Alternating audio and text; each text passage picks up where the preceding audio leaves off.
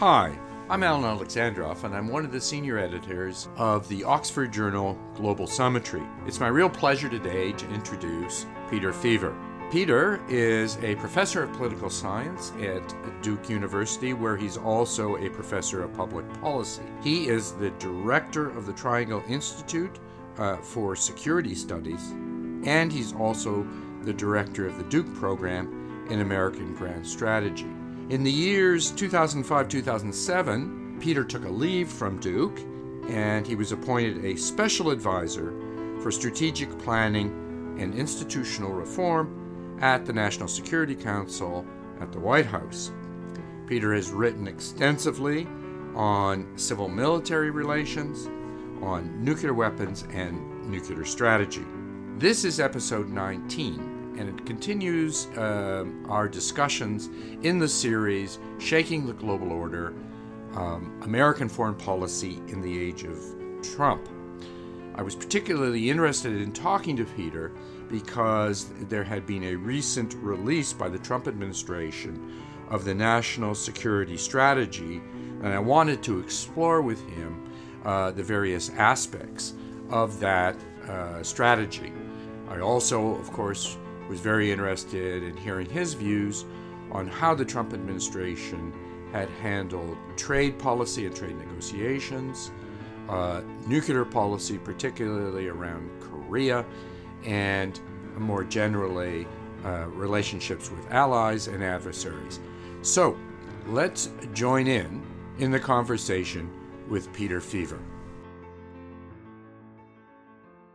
So, welcome, Peter. It's a real pleasure to have you with us on the podcast. Well, thank you for having me. Great. So let's start off with the recently published National Security Strategy of the Trump administration.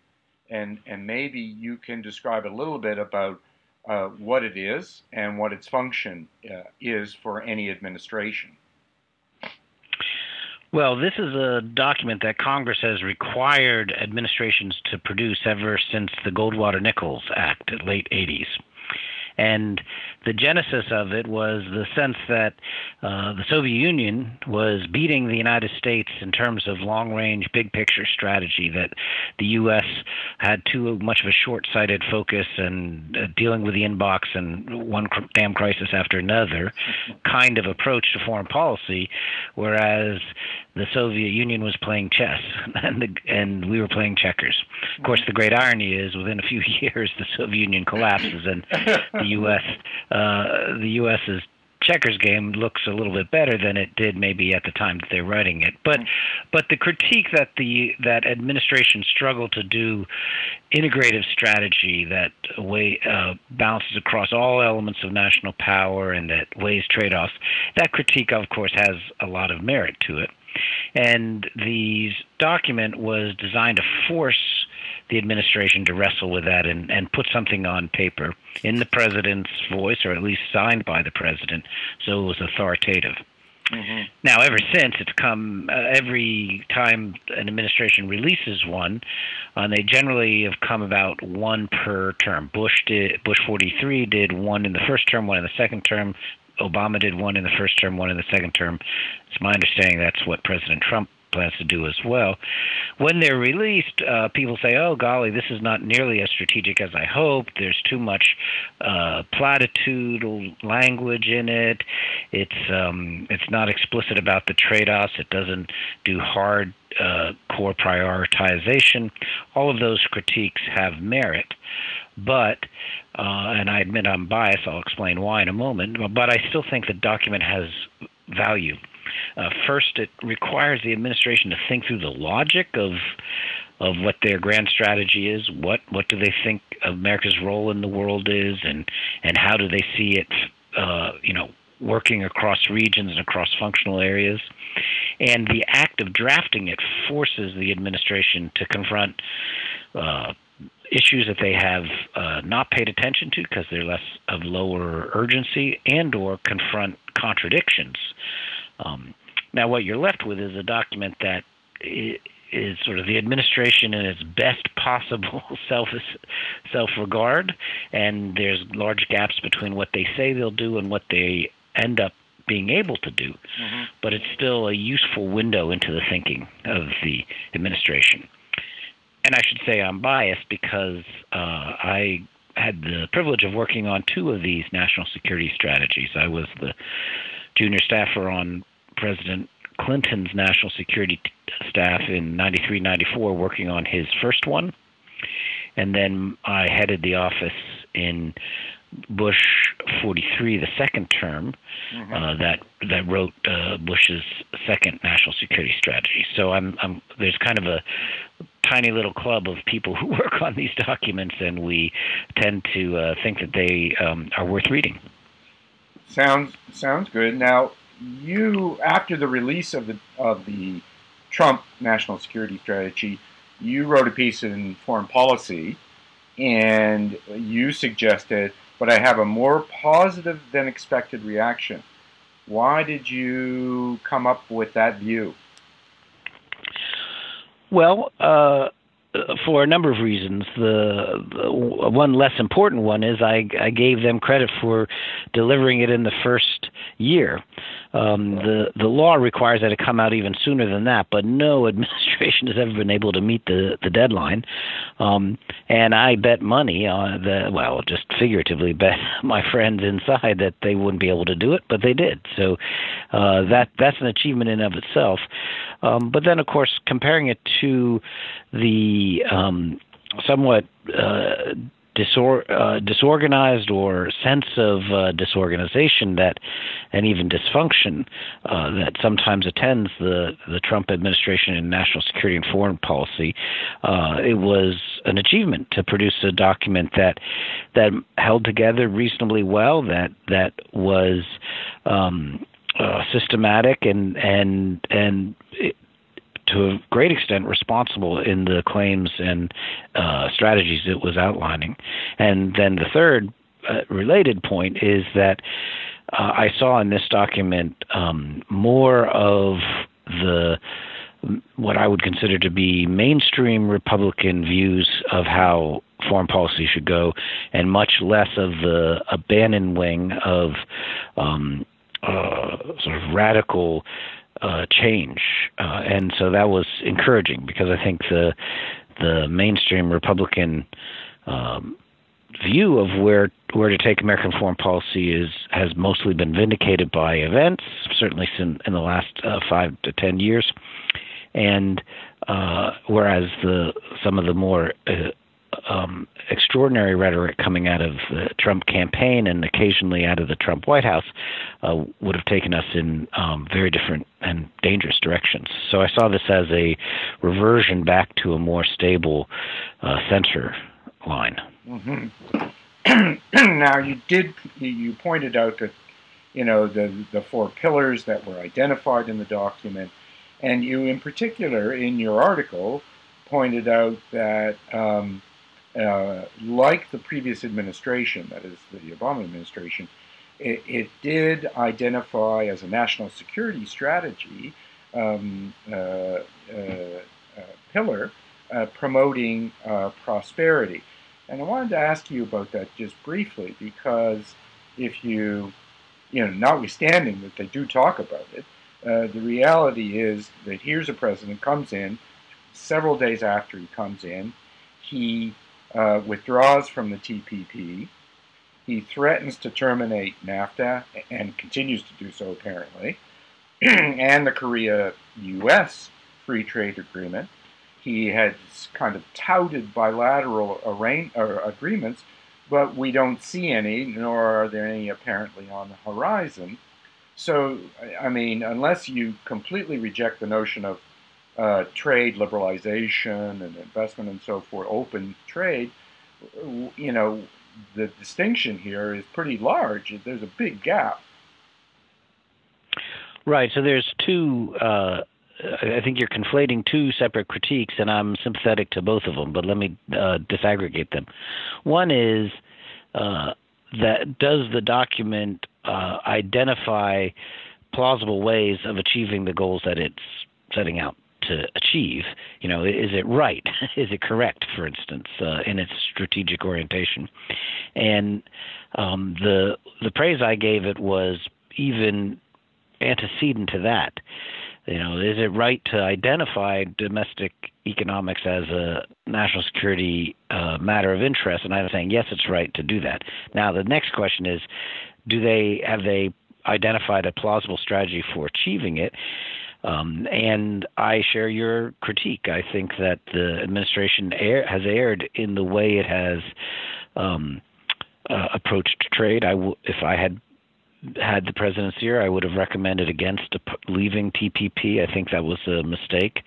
And while I think that we can certainly look for bilateral sweeteners on NAFTA, and we should be looking for bilateral sweeteners on NAFTA, and we could have also pursued bilateral sweeteners on TPP, I do not think we should blow up the deals. And I think blowing up those deals is not in our long-term economic interest, nor in our long-term national security interests. So I agree with you that there's a gap, but there's a hole in that part of the strategy, that he's identified prosperity as a goal, and let's give him credit. He's identified that the bipartisan Democrat and Republican consensus in favor of free trade has left behind some Americans and not done enough to account for that and mitigate the damage of that. I think we can accept that. Trump's critique of previous effects of trade as a reasonable critique, but I think he's throwing the baby out with the bathwater. So that's the first kind of critique. The second one, which doesn't apply so much in trade but applies in other areas, say the language on Russia, is how the gap between rhetoric and action. And so the rhetoric on Russia is actually pretty good in the national security strategy. Pretty good meaning it properly identifies that Putin has been trying to undermine the United States and identifies that as a threat. Now, the actions of the administration have not been commensurate yet with that strategic insight. And so you can criticize the administration in places where it sets out a goal but hasn't lived up to it yet. And Russia policy might be one of them. Do you have any indication from your colleagues and so forth that there is likely to be in the near term a Russia strategy which in fact deals with the cybersecurity question and the effort to undermine the U.S. electoral political system? Well, that's a particularly fraught issue for this administration, as you know. I actually think there's a pretty strong consensus across the administration now that Russia is an adversary. There were some pockets that thought there was an opportunity to, do some kind of grand reset bargain with Russia, but the folks who are most optimistic about that are gone or marginalized. And so I think there's a broader consensus that Russia is a challenge that has to be managed. The sticking point is that problem has become contaminated with the question of the whole controversy, which is highly, highly politicized now. Controversy about not just what did Russia do during the 2016 election, but what did the Trump campaign know about what Russia was doing, and what, if anything, did they do in concert with that? And those are highly charged, politicized questions that have made it hard for this administration to have a fully integrated, well-developed, explained Russia policy. Let me look at one other pillar that was identified and is worth, they're all worth exploring, but let me look at this question of American values, because it kind of comes in part from this issue of the Russia inquiry, I suppose. You indicated that promoting American values represented something of a straddle within the document. That is, in some parts of the document, the document suggests that the U.S. would not impose its values on others, And yet in other places within the document, it suggests that the United States and this administration would champion U.S. values. Now, it's become apparent that on a variety of travels, whether it's the Secretary of State, Tillerson, or the President himself, particularly with Asia, but also with Europe, that, the administration, and in particular President Trump, has refrained from criticizing openly some of the behaviors, and the limitations that governments have put on domestic freedoms. And then you look at, most recently, at Iran, and this administration, of course, was very strident in criticizing the Iranian administration publicly and openly over the crackdown on domestic audiences in Iran, and in fact even called a UN Security Council emergency meeting, which, as you know, it's an Article 7 kind of meeting, which is a threat to international peace on the basis of the Iran demonstrations. So what does this suggest about the way in which this administration views this question of values? Okay, so there's a lot of material there to react to. Let me pick a couple threads to pull on. The first is I did credit them with their language on human rights because I was afraid it was going to lean much further in the direction of denigrating the value of human rights and the importance of human rights. And there were occasional moments, particularly during the campaign, and some flights of campaign rhetoric fancy that suggested that they were going to walk away entirely from the championing human rights as a which has been a several century long pillar of American foreign policy, particularly at the rhetorical level.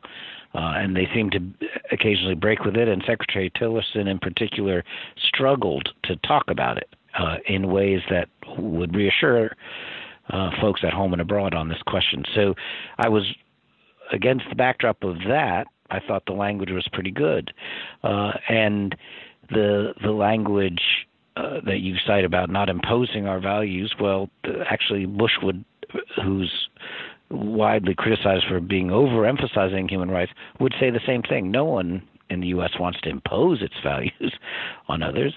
And even when President Bush would talk about promoting democracy, he always said that it would take form and use institutional adjustments suitable to the culture of the country in question. So the language that is in the NSS is pretty close to the language that you could get in other administrations.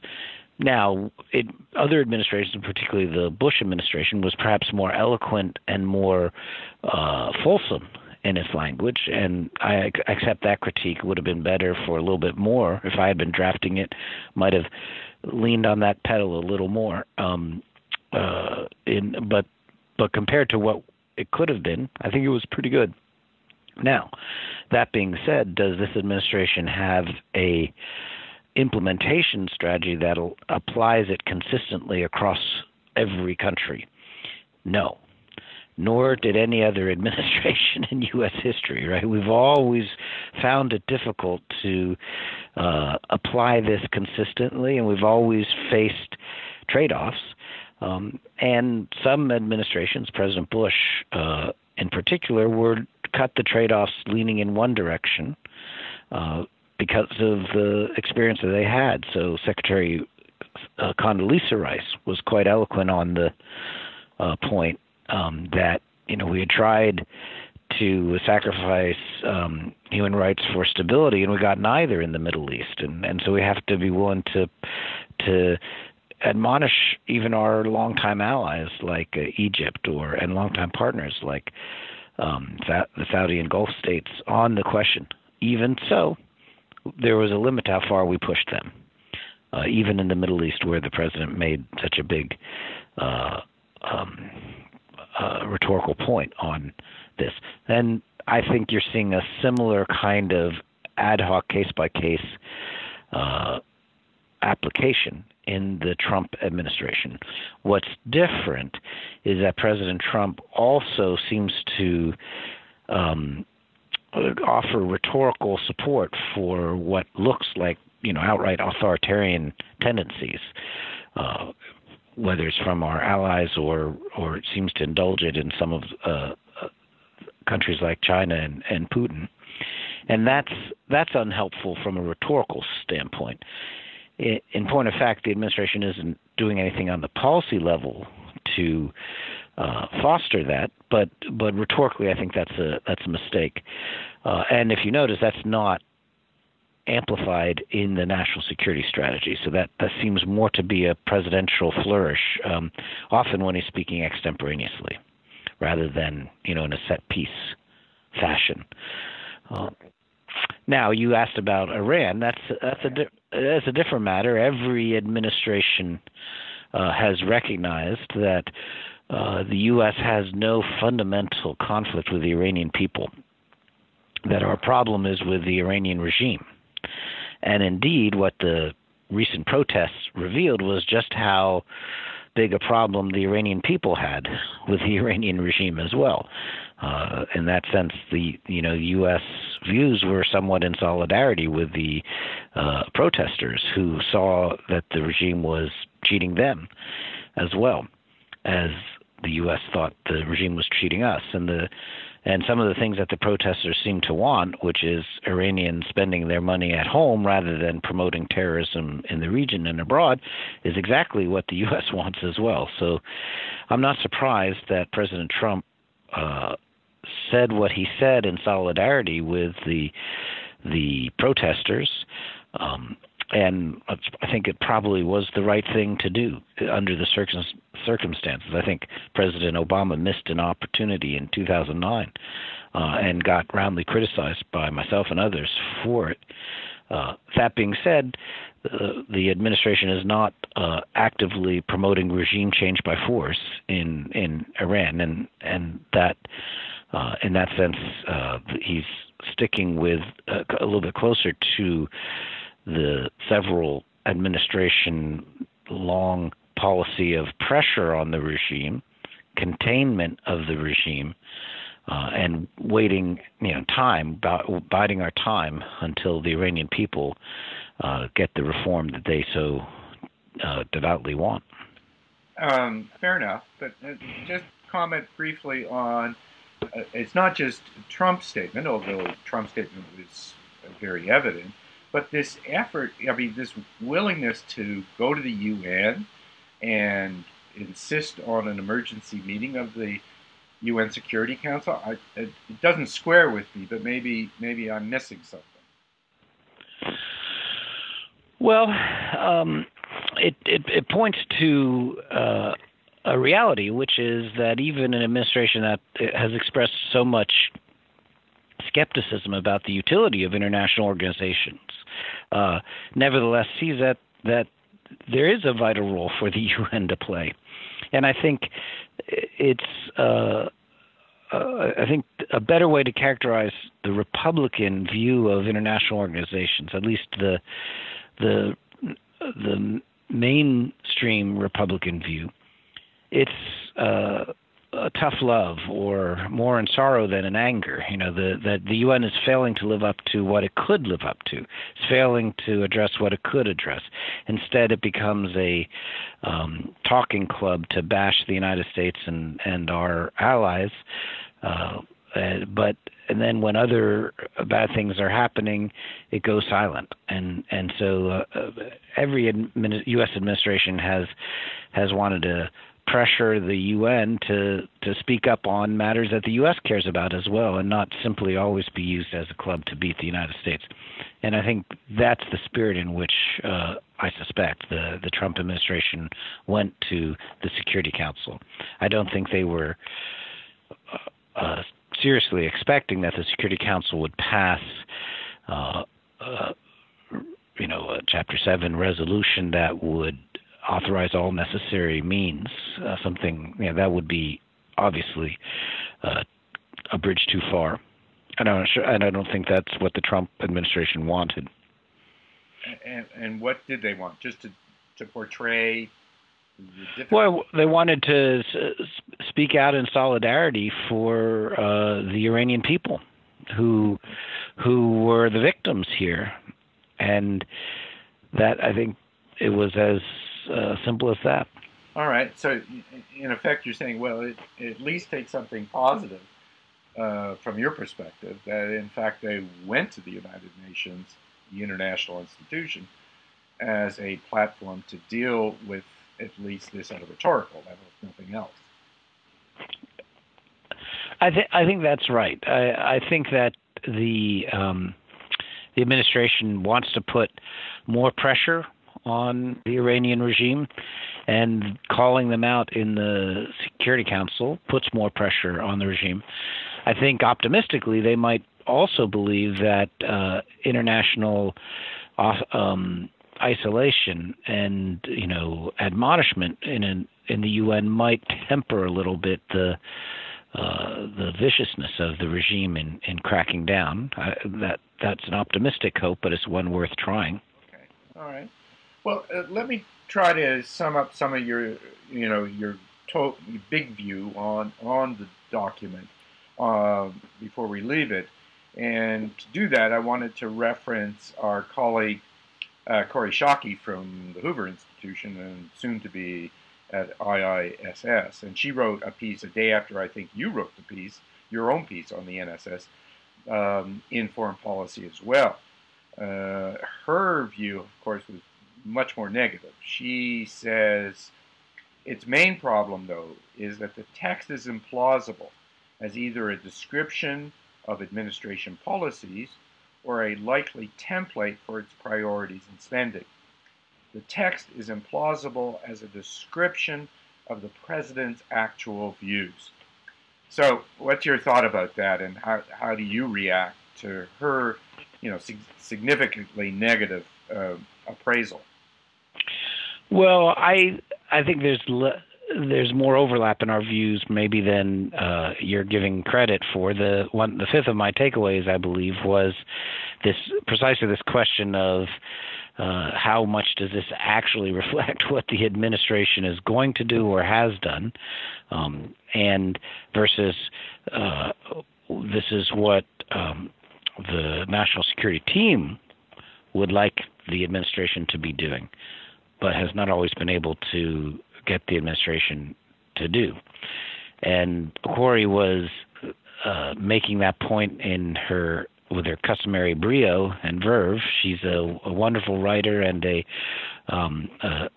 has a way with delivering the skewer into the innermost gizzards. And so I'm giving a more generous read, saying that with this document, you have a sense of what the administration wants to do, and she's saying, but they haven't been doing it, and how plausible is it that the president himself would keep doing these things when push came to shove? Well, I think he's done more of it than some might have expected. He recertified, well, he didn't recertify, but he found a straddle on the Iranian nuclear deal that allowed him to avoid doing what some had wanted him to do, which is to completely blow up the deal, and which is what he clearly wanted to do.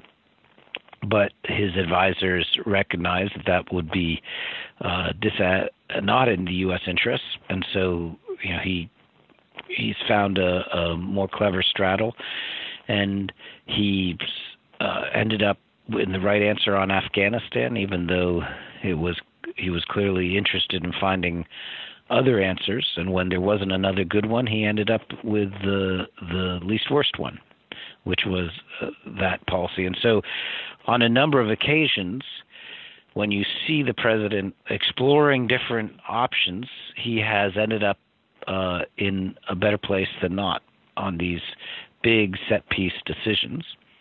And so that would be grounds for optimism. And if Kori were on this conversation, I'd point her to that, and then she'd point me to a whole bunch of other times when it went the other way, and so I would agree with her. It's a mixed bag. Yeah, fair enough. And just for the audience to know, we did do a podcast with Corey not long ago, actually. And so after listening to this podcast, hopefully the audience can go listen to Corey talking about some of these issues as well. But let me take you back just briefly to Iran. So what is, I mean, you're suggesting it's a straddle, the Iran decision, that is to not certify, but then to throw it over to Congress to deal with the question of sanctions. Where do you see, though, the Iran policy going, particularly in the light of the fact that the other powers, the P6, do not seem in any sense to be willing to follow the Trump administration on this nuclear deal? So where do we go? Or where does the Trump administration go on this policy? Well, you're putting me in a rock and a hard place here, because you're talking to me the day before the administration announces what it's going to do, but I'm guessing the podcast will file afterwards, so everyone will be able to see how bad a predictor I am, bad a pundit I am. But that being said, here's the case for kicking the can down the road a little bit further. And I don't know for a fact that that's what they're going to do. I genuinely don't know. I'll make the case for and against, and then a good political scientist can always explain the past, whatever happened in the past. So whatever does happen, then I invite the listener to listen to that part of my explanation. But here's the case for kicking the can down the road again. The problem is that Trump's critique of the Iran deal is basically right, that it was not as good a deal as the Obama administration should have tried to get, and it front-loaded a lot of the benefits for Iran and back-loaded some of the benefits for the United States, and also the way it was implemented by the Obama administration, it seemed to tie the hands of the Obama administration to not confront Iran on all of the other activities for fear that it would disrupt the nuclear deal. Now, all of that critique is right, but it's also the case that because of that, if you just blow up the deal, we're actually worse off because Iran's benefits have already been pocketed to a great extent. And as you pointed out, our allies and partners would not likely join us in reimposing maximum pressure on Iran, especially if it looked that we were the ones to blow up the deal rather than Iran being the one to blow up the deal. And so we would be in the worst of both worlds. They would have gotten their benefits, and we would have lost our points of pressure on the Iranian regime. And so better, I think, to do the straddle that they came up with, which is to not leave the deal, but to increase pressure or increase the rigor with which we confront Iran on all of their other lines of activity that are nefarious and working against U.S. interests, regional stability, and ultimately global stability. So this is their support for terrorism, their missile proliferation, and so forth. And a further point for kicking the can down the road, the regime's brutal suppression of the protests probably increases slightly the willingness of the European allies, at least, to be cautious about rewarding Iran in the near term. And so if we don't upset the apple cart, probably there'll be net more pressure on Iran in a month's time than there would have been if we left the deal and blew it up. So that's the case for kicking the can down the road. The case for blowing up the deal is that it clearly is frustrating to the administration every quarter to have to recertify. and it's becoming more and more of a fake crisis, really, to have to do this, and that's why I could imagine that President Trump, who said, by golly, he is not going to do this again, we've got to fix it, and now here we are, and he's faced with the same decision he was a quarter ago. I could see him just saying, I'm not going to put up with it anymore. The way out of it is Congress should lift the requirement for quarterly certification. And then we get out of this artificial time clock situation. That time clock may have made sense in the Obama administration, when you had administration inclined to give Iran the benefit of too many doubts, but that's not needed in this administration, where they lean in the other direction. But blowing the up, Peter, leaves the Iranian. I mean, you've already described the downside, but most pertinently, one downside is they simply begin to refine uranium again. Well, it would open the door for them to do that, of course, which is something they'll be able to do in a decade's time anyway. And so, that is to say, the deal lapses in 10 to 15 years, and we're already 2 years past that. So, you're right. It's the irony is, the longer the deal that goes on, the more benefit it is to those of us who want to delay their nuclear program. Right. Exactly. Let's turn to one other crisis area then, Peter, and that is Korea. There are persistent leaks on the Korean Peninsula crisis that the U.S. military has tried in various ways to provide President Trump with some military options. It's been described in a variety of settings, including recently the Wall Street Journal, as the bloody nose strategy. That is, the United States would react to some nuclear or missile test with a targeted strike against a North Korea facility to bloody Pyongyang's nose and illustrate the high price the regime could pay for its behavior. The hope would be, according to the Wall Street Journal, to make that point without inciting a full-bore reprisal by North Korea.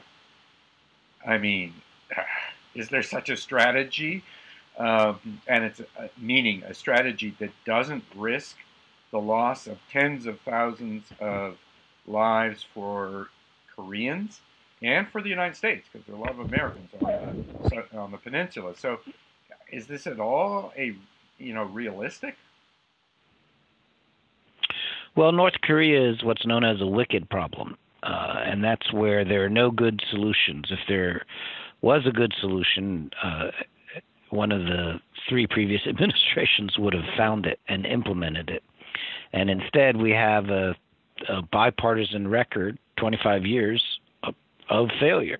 And Democrat administrations, Republican administrations have all failed in the shared goal of preventing North Korea from crossing the nuclear threshold. And now we're at the very, very precipice of the last of the thresholds, North Korea having the capacity to deliver a nuclear weapon by missile to anywhere in the United States. We're very, very close to them crossing that, what every administration said was an unacceptable threshold.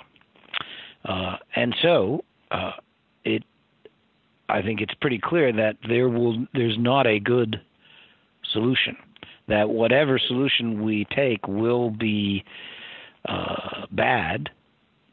And the question is, which is the least bad option? And you identified the bad parts of a military strike. There's really two types of military strikes. One is a massive strike that would settle the matter once and for all, but at a high cost, a huge cost, human lives. largest in North Korean human lives, but also very substantial in South Korean and U.S., both military and civilian dependents living in South Korea. Not to mention environmental destruction and so forth. So that's a bad option. The other end of the spectrum, though, is trying to live with the North Korean nuclear weapon. And this is bad for multiple reasons, one of them being that North Korea has sold every military technology they've ever created. And what is your confidence that North Korea will not sell its nuclear capability? Moreover, North Korea has engaged in exceptionally risky behavior, even when their regime was at risk. What kind of risky behavior will they engage in when they have what they consider to be a regime guarantor? Third, how confident are you that the Japanese and the South Koreans will not decide they need a nuclear capability to match the North Korean nuclear capability? And how confident are you that a Japanese nuclear arsenal, South Korean nuclear arsenal, North Korean nuclear arsenal can be tolerated by China and the quadrilateral deterrence arrangements that would entail can be safely managed in Northeast Asia indefinitely? And so that looks really bad too, is what I'm trying to say. So now we're left with, is there something else? And well, I don't know what the administration is thinking. I've read the same newspaper stories you have. How plausible is that scenario? It strikes me as a reach. It strikes me as risky in the extreme, but I can imagine someone making the case for it along the following lines, which is that North Korea can live with a bloody nose, but if they do a massive attack, the regime will be exterminated. And that's something they will refuse to do. And so they'll take the bloody nose rather than be completely eliminated, rather than signing their own death warrant by attacking massively. And that's the strategic logic behind it, and I can imagine someone making that case, but it would be an extraordinarily risky gambit for the president to make it. About as risky a choice as any U.S. leader has had to make. Aaron, yeah,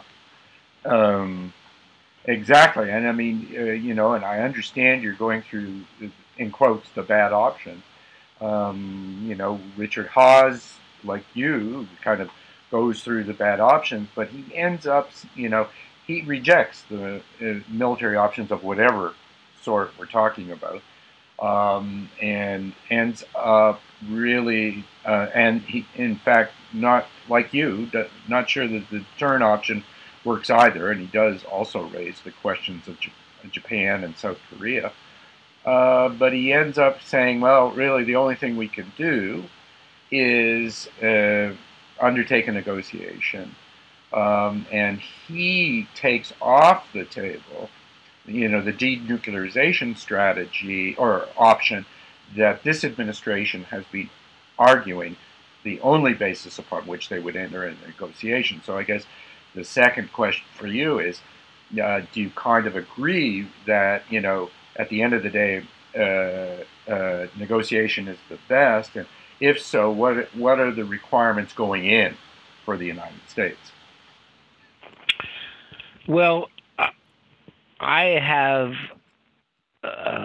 thought that it is possible to sit down to negotiate with the North Koreans, provided that the negotiations are structured so that they are under maximum, they being the regime, is under maximum pain, so that the longer this goes on, the more painful they receive, and or that their program is completely frozen so that the longer this goes on, they don't get any closer to an advantage.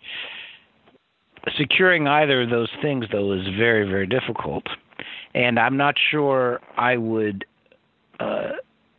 enter into it just on the hopes that we could catch them if they were cheating, because the truth is they've cheated every single time that we have, every deal that they have negotiated, they've cheated on. And so this is not a regime that has a good track record in this regard. So that's why I go back to maximum pressure. And if you want, this is what I believe is the strategy that the administration is following. It's called a rock the boat strategy. And it's aimed as much at the Chinese as it is at the North Koreans. And it's designed to present the Chinese with a choice. Would you rather have war on the Korean Peninsula, or would you like to ratchet up your pressure on the North Koreans? And up until now, the choice has been, would you like the U.S. to have the monkey on its back, or would you, China, like to ratchet up pressure? And they've always chosen put the monkey on the U.S. back. Well, President Trump, I think, is trying to change that choice set for the Chinese, and he's gotten some success in it. The Chinese have put more pressure on North Korea in the last year than they had in the previous years.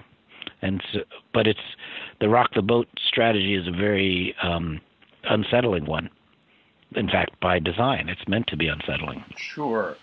Are you saying that they've reassessed the American position because of this administration? I mean, that the putting the pain there and increasing it continuously has had its positive effect, at least on the Chinese?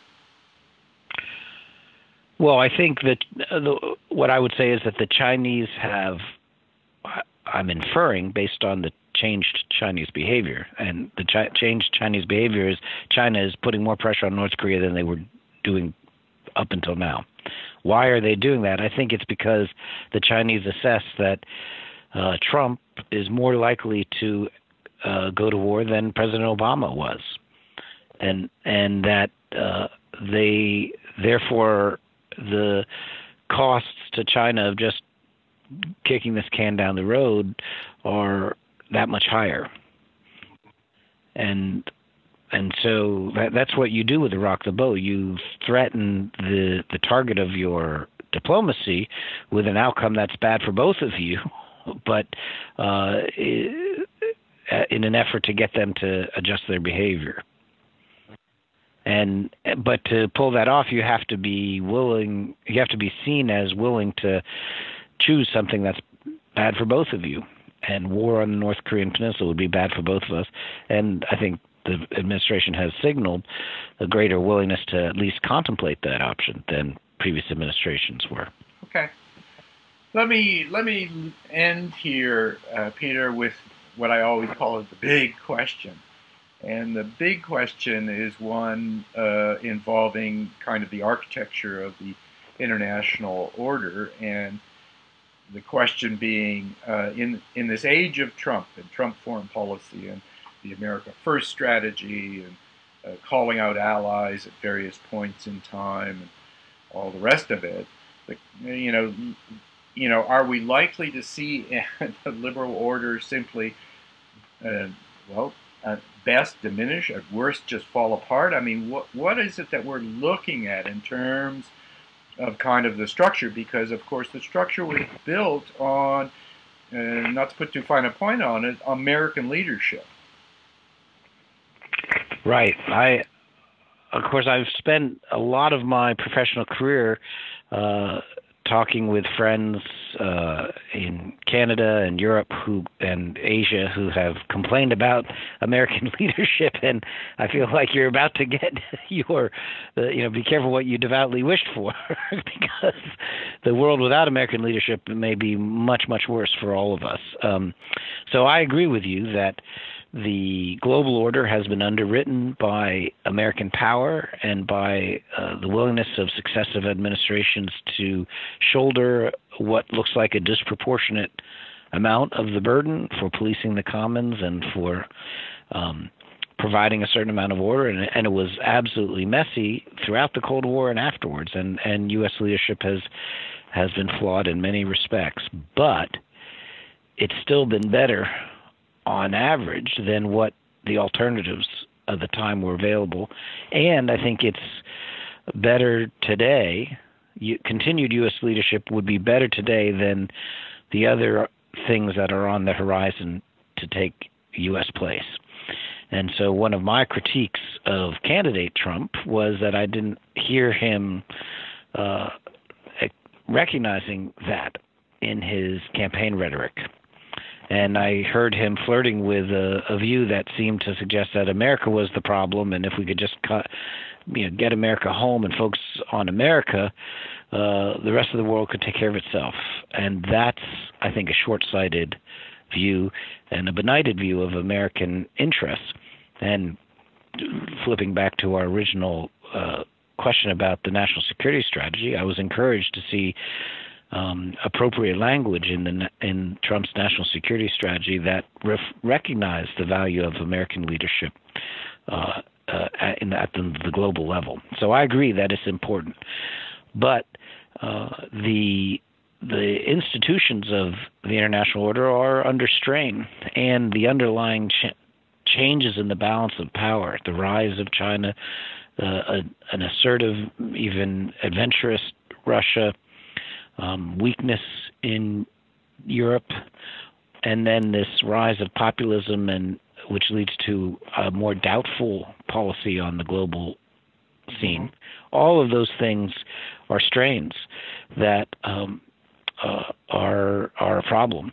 And so I'm, one of those who has urged the administration to not give in to a populist rhetoric, and to interpret their key touchstone phrase, America First, to interpret America First in the most expansive and enlightened way, for it to look a lot more like the longstanding American commitment to support the international order.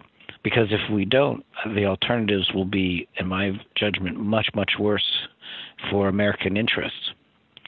And so I think what we're seeing in this past year is that when there are doubts about American leadership, there are consequences from that. Frankly, I would say that's also true for the previous 8 years, that there were doubts about America's leadership under President Obama.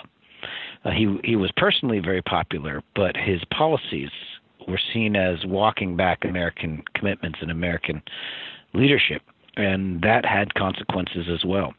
And so I urge the administration to step up to the plate and to the challenges, and to lead on the global stage. Well, Peter, I want to thank you very much for taking this amount of time to explore some of the issues around American foreign policy in the age of Trump. Really do appreciate that. My pleasure. Look forward to talking to you again sometime. Okay.